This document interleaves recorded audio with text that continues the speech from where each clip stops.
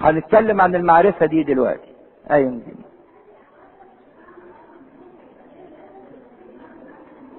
مشابهين صورة مجد هيكتسب ابعاد جديدة. يقولوا متى تمت 1000 سنة يحل الشيطان من سجنه ويخرج ليضل الامم. اللي كان بيسأل سامع سؤال ليه هيحل؟ ليه هيحل؟ الشيطان بيقول اهو يحل الشيطان من سجنه ويخرج ليضل الامم الذين في 4 زوايا الارض، عشان يكمل بقية ضلاله وياخد الناس اللي هم مش مختارين، اللي هم مش ثابتين. جوج ومجوج ليجمعهم للحرب الذين عددهم مثل رمل البحر، فصعدوا على عرض الارض واحاطوا بمعسكر القديسين وبالمدينة المحبوبة، فنزلت نار من عند الله من السماء واكلتهم. كده اكمل عملية الضلالة، وادي الحرب المستمرة. وجوج ومجوج دي عشان نقدر نعرف تفاصيل عنها شوية نرجع لحسقيال 38 صفحة 1327. وكان الي كلام الرب قائلا يا ابن ادم اجعل وجهك على جوج ارض مجوج رئيس روش ماشك تبال وتنبأ عليه. روش اللي هي روسيا، ماشك اللي هي موسكو، توبال اللي هي توبلسك او توباسك الاتحاد السوفيتي، توباسك. تاني روش اللي هي روسيا. حسقيال 38 عدد 1. 38 مش 28، تلاقيك مطلع 28 صفحة 1327. 1227 انا اللي مش شايف. 7 وكم؟ و30. 1237.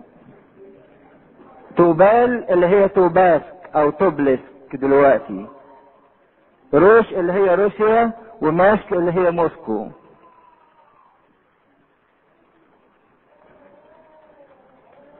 ويقال ان الموقعة النهائية او الحرب النهائية هتبقى في منطقة روسيا والصين اللي هي جوج ومجوج. نزلت نار من عند الله واكلتهم. وابليس الذي كان يضلهم طرح في بحيرة النار والكبريت حيث الوحش والنبي الكذاب، وسيعذبون نهارا وليلا الى ابد الابدين. التنين دلوقتي طلع من الهاوية، اتفك شوية، عمل الحرب، اضل بقية الامم كلهم. نزل فين؟ في البحيرة المتقدة للنار والكبريت مع الوحش والكذاب اللي سبقوه. القيامة الاولى هي قيامة التوبة، القيامة الثانية هي الدينونة العامة. اللي هيقدر يجوز في القيامة الثانية باستراحة وهو فرحان هو الانسان اللي ليه نصيب في القيامة الاولى. ثم رأيت عرشا عظيما ابيض والجالس عليه الذي من وجهه هربت الارض. ادي حرب جوج وماجوج، وادي التنين، وهو هيلقى حرب كبيرة ضخمة فيها اعداد كتيرة يضل بقية الامم. وادي التنين الحية القديمة بتلقى في البحيرة المتقدة بالنار والكبريت ورا. ثم رأيت عرشا عظيما ابيض والجالس عليه الذي من وجهه هربت الارض والسماء ولم يوجد لهما موضع. ورأيت الاموات صغارا وكبارا واقفين امام الله، وفتحت اسفار، وانفتح سفر اخر هو سفر الحياة. فتحت اسفار يعني كل واحد ليه كتاب اتفتح، لكن في كتاب عام اسمه سفر الحياة. ودين الاموات مما هو مكتوب في الاسفار بحسب اعمالهم. وسلم البحر الاموات الذين فيه، وسلم الموت والهاوية الاموات الذين فيهما. البحر مقصود بالعالم. العالم هيطلع الناس اللي فيه، والناس اللي ماتوا قبل كده ودخلوا الهاوية والموت هيسلموها. ودينوا كل واحد بحسب اعماله. وبعدين يقول تعبير روحي خطير قوي: وطرح الموت والهاوية في بحيرة النار. الموت والهاوية دول حاجة ايه؟ معنوية، مش حاجة ملموسة، لكن معناها انه لن يكون هناك موت بعد، ولن يكون هناك هلاك بعد، لان دول خلاص استقروا في البحيرة المتقدة بالنار. هذا هو الموت الثاني. وكل من لم يوجد مكتوبا في سفر الحياة طرح في بحيرة النار. ادي الموت الثاني الى ابد الابدين. ادي سفر الحياة وتحتيه اصفار كتيرة، والكل الناس بكل وظائفهم وبكل هدومهم وبكل جنسياتهم وبكل شيء جم واتفتحت اصفار كتيرة تحت. لكن في سفر للحياة مفتوح، كل اللي مش موجود فيه طرح في البحيرة. وطرح 2 اللي هم الموت والهلاك في البحيرة المتقدة بالنار والكبريت. بكده اتكلم عن الموت الثاني اللي هو الموت الابدي المستمر، وينهي الصورة المحزنة او المؤلمة، ويبتدي يتكلم عن الصورة المفرحة. ثم رأيت سماء جديدة وارضا جديدة. خدوا بالكم، كلمة ارض جديدة دي ليها معنى، ما هياش اتقالت كده اعتباطا. اذا كنا احنا كل كلامنا بنقول هنعيش في السماء هنعيش في السماء هنعيش في السماء، طب الارض الجديدة دي فايدتها ايه؟ كانت الارض دي بالجسد، لكن هذه الارض او هذا الجسد سيأخذ ابعاد جديدة. ايه هي؟ معرفهاش. ايه هي؟ معرفهاش، لان ده شيء هيتم بعدين. لان السماء الاولى والارض الاولى مضتا والبحر لا يوجد فيما بعد. طب اشمعنى يا رب البحر هو اللي مش هتبقى فيه بحر جديد؟ ان البحر ده مضطرب متقلب. لا، السماء الجديدة والارض الجديدة ما فيهاش اضطراب. البحر ده بيفصل قارات وبلاد. الحياة الجديدة دي مش هيبقى فيه انفصال. اللي كانت بتسأل عن المعرفة هنعرف بعض ولا لا؟ لان في اتصال، مفيش فواصل بيننا وبين بعض.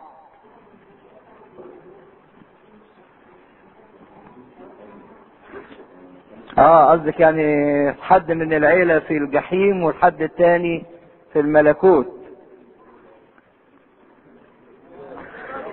هذا السؤال، لا، هذا السؤال فاجئني بيه ابونا صليب في يوم من الايام. والحد الان لم يستطع احد ان يجيب عليه. لكن الحاجة الاكيدة انه ليس هناك حزن ولا الم على اي شيء. ربنا هيعمل ايه او هيعوضنا او هيعزينا ازاي؟ دي النقطة اللي احنا نقدر نلمسها من الاسم الجديد. ان هنا كل واحد في الارض ليه اسم عشان بيحدد شخصيته وبيعمل مجده. فاكرين لما كنت بكلمكم ان في السماء العذراء مش هتقول انا اسم العذراء، لكن الاسم الجديد اللي هتاخده هو اسم مين؟ المسيح. كل من القديسين هيبقوا في المسيح. عشان كده مش هنشعر بحرمان او نقص تجاه الايه؟ اخرين، لان احنا كلنا هنبقى واحد في المسيح. في حد عايز يقول؟ حد كان عايز يسأل حاجة؟ في حد كان عايز؟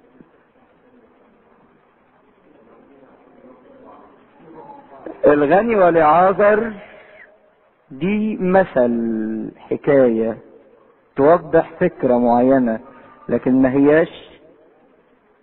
لكن اللي نقدر نتعلم منها، في واحد بيتعذب وفي واحد يتعزى. ما قالناش ان في الغني والعازر ان ابراهيم قعد زعلان وصعبان على الغني اللي عمال يتعذب. وبعدين دي الفكرة دي في الفردوس، عشان كده قال له الحق ابعت لهم حد ينبههم، دي مش في الملكوت. ومع هذا وضح ابراهيم قال في بيننا وبينكم هو عظيمة، في انفصال. وانا يوحنا رأيت المدينة المقدسة اورشليم الجديدة نازلة من السماء من عند الله مهيئة كعروس. شاف منظر يوحنا هو تحت، وشاف منظر اورشليم الجديدة نازلة من السماء مهيئة كايه؟ كعروس. ما هو بردك لو واحد بيفكر يقول طب هي اورشليم دي نازلة من السماء رايحة فين؟ هو مش مفروض ان احنا اللي هنطلع للسماء؟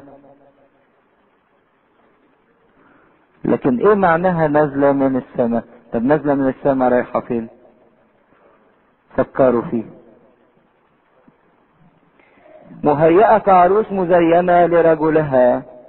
وسمعت صوتا عظيما من السماء قائلا هو ذا مسكن الله مع الناس، هو سيسكن معهم وهم يكونون له شعبا، والله نفسه يكون معهم إلها لهم. فكرة الملكوت سيسكن معهم. انتوا لما هنا في الرحلة بتعرفوا بعض المعرفة، لكن لما تروح تسكن مع الشخص اللي انت كنت معاه، تسكن معاه في نفس الأوضة، تنفتح المعرفة على كل الحدود. عشان كده قال سيسكن معهم. هتبقى المعية ده، المعرفة دي هتفضل تنفتح تنفتح تنفتح حتى تصل إلى الوحدانية. عشان كده لما اتكلم المسيح عن الحياة الأبدية، هذه الحياة الأبدية أن يعرفوك أنت وحدك الإله الحقيقي ويسوع المسيح الذي أرسلته. تنفتح المعرفة الاختبارية دهيت إن اتنين يبقوا واحد. وبعدين معرفة حلوة جدا جدا جدا. يكونون له شعبا والله نفسه يكون معهم إلها، وسيمسح الله كل دمعة من عيونهم. والموت لا يكون فيما بعد، لأن الموت ده اترمى فين؟ البحيرة المتقدة. ولا يكون حزن ولا صراخ ولا وجع، محدش هيتوجع لأنه فاقد قرايبه فيما بعد، لأن الأمور الأولى قد مضت. لما الإنسان ياخد أبعاد جديدة مش هيبقى فيه الاحتياج والاضطراب والحزن والبكاء والانفعالات، يصل إلى مرحلة الاستقرار. وقال الجالس على العرش ها أنا أصنع كل شيء جديدا. وقال لي اكتب أن هذه الأقوال صادقة وأمينة. نبهه، الكتاب اللي انت بتكتبه ده اكتب كده فيه ان الأقوال دي صادقة وأمينة، ما هياش خيال، ما هياش كلام، ما هياش حكايات، لكن الأقوال دي هتتم. ثم قال لي قد تم. أنا هو الألف والياء، البداية والنهاية. أنا هو الأصل وستؤول إلي كل الأشياء. أنا أصل كل الأشياء وستؤول إلي كل الأشياء. أنا أعطي العطشان من ينبوع ماء الحياة مجانا. الإنسان اللي حاسس إنه عطشان ومحتاج إلى حياة أبدية أنا حدها له مجانا. بس لألا نظن إن كلمة مجانا دي يعني إن ربنا ماشي يرمي كده، يقول لا، من يغلب يرث كل شيء. صفة مؤكدة للناس اللي هتدخل الملكوت وتعيش الملكوت، إنها غالبة، وغلبتها تبدأ من هنا على الأرض. وأكون له إلها وهو يكون لي ابنا. وأما الخائفون وغير المؤمنين والراجسون والقاتلون والزناه والسحرة وعبدة الأوثان وجميع الكذبة فنصيبهم في البحيرة المتقدة بنار وكبريت الذي هو الموت الثاني.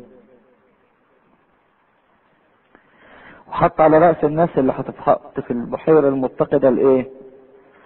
الخايفين قبل الزناه والسحرة والقتلة وعبدة الأوثان واللي لجأوا لعمل الشيطان واللي لجأوا للقوات الغير مشروعة وللكذب، حتى قبل كل دول الخائفين.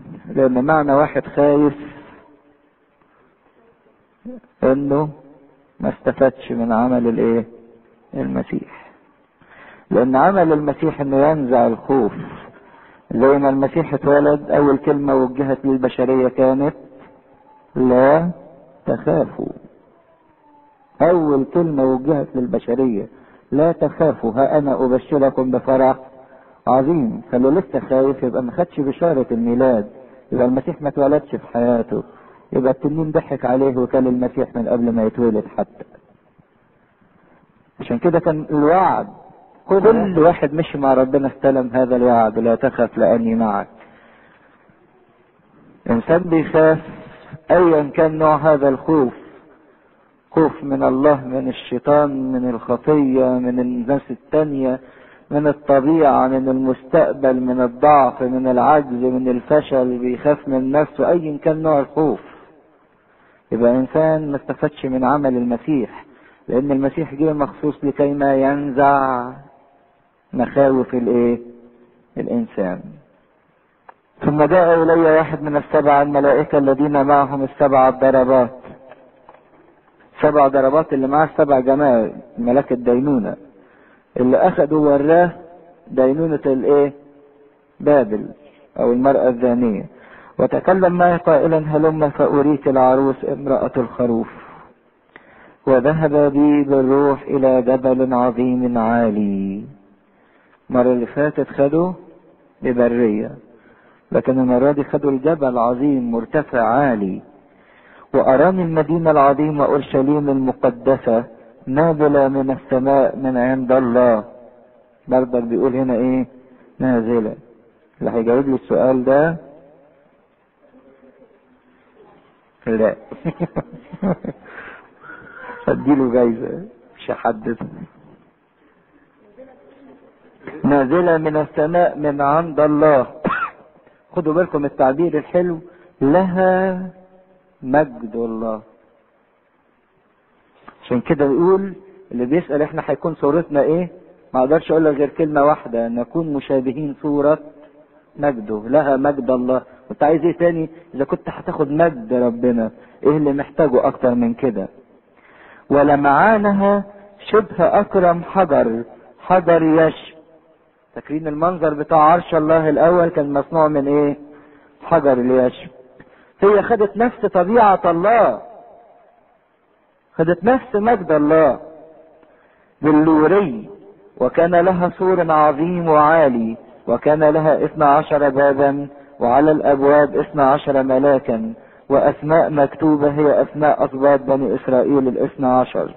من الشرق 3 ابواب، ومن الشمال 3 ابواب، ومن الجنوب 3 ابواب، ومن الغرب 3 ابواب. زي ما انتم شايفين من كل ناحية في 3 ايه؟ ابواب. حتى رسم الصورة الخلفية بردك فيها ابواب. عايز يقول ان ممكن الواحد يخش من اي ناحية، يخش من اي ناحية، من اي سكة. في بيبان كتير، مش كل واحد بقى يقفل ويقول هو ايه الباب اللي انا هخش منه مفيش غيره. واسماء مكتوبة في اسماء اسباط بني اسرائيل 12. والمدينة كان لها 12، وسور المدينة كان له 12 اساسا، وعليها اسماء رسل الخروف 12. الابواب مكتوب عليها اسماء الاسباط، الاساسات مكتوب عليها اسماء الايه؟ تلاميذ. والذي كان يتكلم معي كان معه قصبة من ذهب لكي يقيس المدينة وابوابها واسوارها. قصبة من ذهب يعني قياسات لا تتغير، قياسات ايه؟ ثابتة. فقس. والمدينة كانت موضوعة مربعة طولها بقدر العرض. قياساتها متساوية، خدوا بالكم الحتة دي.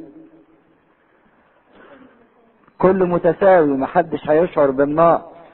لو كانت مستطيلة الطول يقول لك انا اطول من عرض، والعرض يقول لك انا اطول من ايه؟ من الطول. لكن القياسات فيها متساوية، زي المثل اللي قاله لنا ابونا امبارح، في برميل وفي جردل وفي شفشة وفي كوباية وفي فنجان، لكن القياسات متساوية لان الكل ممتلئ. لما حبست الانبا انطونيوس كده والاقيه يعني ان هو في مجد كبير، مش هغير منه، لان السما ما فيهاش ايه؟ غيرة. مش هحسده، مش هقول اشمعنى، لان الكل ممتلئ، القياسات مربعة. فقاس المدينة بالقصبة مسافة 12,000 غلوة، الطول والعرض والارتفاع متساوية، طول وعرض وارتفاع. وقاس سورها 144 ذراعا، ذراع انسان اي الملاك، بقياس الملاك يعني. وكان بناء سورها من يشب. خدوا بالكم ان المدينة كلها من يشب، والسور كمان من ايه؟ من يشب. حجر اليشب ده حجر كريم قلناه، شكله اخضر يميل الى اللون الشفاف. حاضر معلش ما حدش يسأل لما اخلص بقى، عشان مش كل شوية كده. وكان بناء سورها من يشب، والمدينة ذهب نقي شبه زجاج نقي. خدوا بالكم ان كل حاجة في المدينة اخدها قبل كده المسيح على نفسه. في سور المسيح هو سور حماية، في اساس المسيح هو حجر الاساس، في بيبان المسيح هو الباب. فكل حاجة في المدينة دي هتبقى المسيح. يعني ملكوت السماوات بصفة اخرى ان المسيح يصير الكل في الايه؟ في الكل. وكان بناء سورها من يشب، والمدينة ذهب نقي شبه زجاج نقي. ثبات شفافية. واساسات سور المدينة مزينة بكل حجر كريم. الاساس الاول يشب، هناخد اساس كده من الاحجار الكريمة دي ونتأمل فيه شوية. قلنا ان اليشب ده لونه اخضر شفاف، واللون الاخضر يشير الى الحيوية، خضرة تملي اشارة الى الحيوية، ان فيه حياة. نبات اخضر يعني نبات عايش فيه ايه؟ حياة. فاول اساس حياة. تاني اساس ياقوت ازرق. الازرق ده لون الايه؟ السماء، فهي حياة سماوية. ثالث اساس عقيق ابيض. ابيض ده رمز النقاوة والطهارة، حياة سماوية نقية طاهرة. زمرد زبابي. زمرد زبابي ده ايضا اخضر، لكن هنا الاخضرار نقدر نديله ان هو عملية نمو. حياة يعني في نمو، بس انا مش عارف النمو ده حدوده ايه. جزء عقيقي لون الدم، مؤسس على الفداء اللي قدمه المسيح. عقيق احمر كانوا بيعطوه للانسان المنتصر، حجر كريم لونه احمر فرمز للنصرة. زبرجد. الزبرجد ده من انقى انواع الذهب. يعني انتوا عارفين الذهب في عيار معرفش 18 و21 و24 وغيره. انقى انواع الذهب اللي ما فيهوش نهائي اسمه زبرجد، رمز الكمال. يجي عقيق لون الدم الفداء، عقيق احمر لون النصرة، زبرجد انقى انواع الذهب رمز الكمال. زمرد فلقي ده لون البحر الصافي. عارفين لما تروحوا دهب بتشوفوا صفاء البحر، فهي اساس صفاء وهدوء. ياقوت اصفر ده مثله انه لامع، وكل ما يتعرض للضوء يلمع اكتر، فهي حياة لامعة. عقيق اخضر، وادي الاخضر للمرة الثالثة بيتكرر، رمز الجمال. لون الاخضر لون مريح يعطي جمال. 11 اسمنجوني، وده لون السماء. وحجر الاسمنجوني ده صلب جدا، يعني يقدر يقطع الحاجة اللي قدامها، فرمز الخلود، لان الخلود ده شيء صلب مش حاجة تقدر تكسره. اخر واحد 12 جمشت، وده ليه خاصية حلوة، انه ليه خاصية المغناطيس، يجذب الاشياء يشدها، ففي جاذبية فوق للسماء مش هتبعد عنها، مش هتقدر تخرج مرة تانية بعيد عنها، لانك مشدود باستمرار ليه. فالمسيح هو الاساس، زي ما بيقول بولس الرسول: لا يستطيع احد ان يضع اساسا غير الذي وضع، الذي هو يسوع المسيح. المسيح هو الباب، المسيح هو السور بتاع الحماية، المسيح هو المدينة نفسها. 12 بابا 12 لؤلؤة، كل واحد من الابواب كان من لؤلؤة واحدة، زي ما قال على نفسه: يشبه ملكوت السماوات تاجر لآلئ. باع كل ما له وراح اشترى الايه؟ اللؤلؤة كثيرة الثمن، عشان كده قال كل باب لؤلؤة واحدة. وسوق المدينة ذهب نقي كزجاج شفاف. السوق ده اللي هم بيتمشوا فيه، شوفوا احتياجاتهم كلها نقية، مفيش احتياجات اصلا،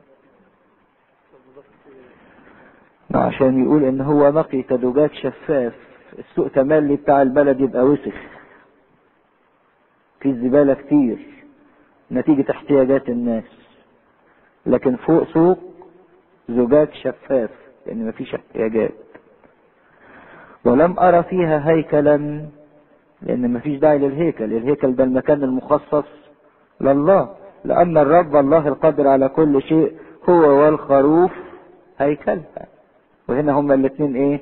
واحد، المكان كله مخصص. والمدينة لا تحتاج الى شمس ولا الى قمر ليضيء فيها، لان مجد الله قد انارها والخروف سراجها. شوف الوحدانية الواحدة، مش محتاجة النور، لان الله هو النور ذاته. لان مفيش ظلمة، لان ظلمة معناها خوف. تخيل كده انت منظرك وانت قاعد في الضلمة، يجي لك احساس بالخوف، بالعجز، بالكآبة، بالفشل، ما انتش قادر تتحرك، خايف لا تخبط في حاجة. لكن الحاجات دي مش موجودة لان مفيش ضلمة. وتمشى شعوب المخلصين بنورها، وملوك الارض يجيئون بمجدهم وكرامتهم.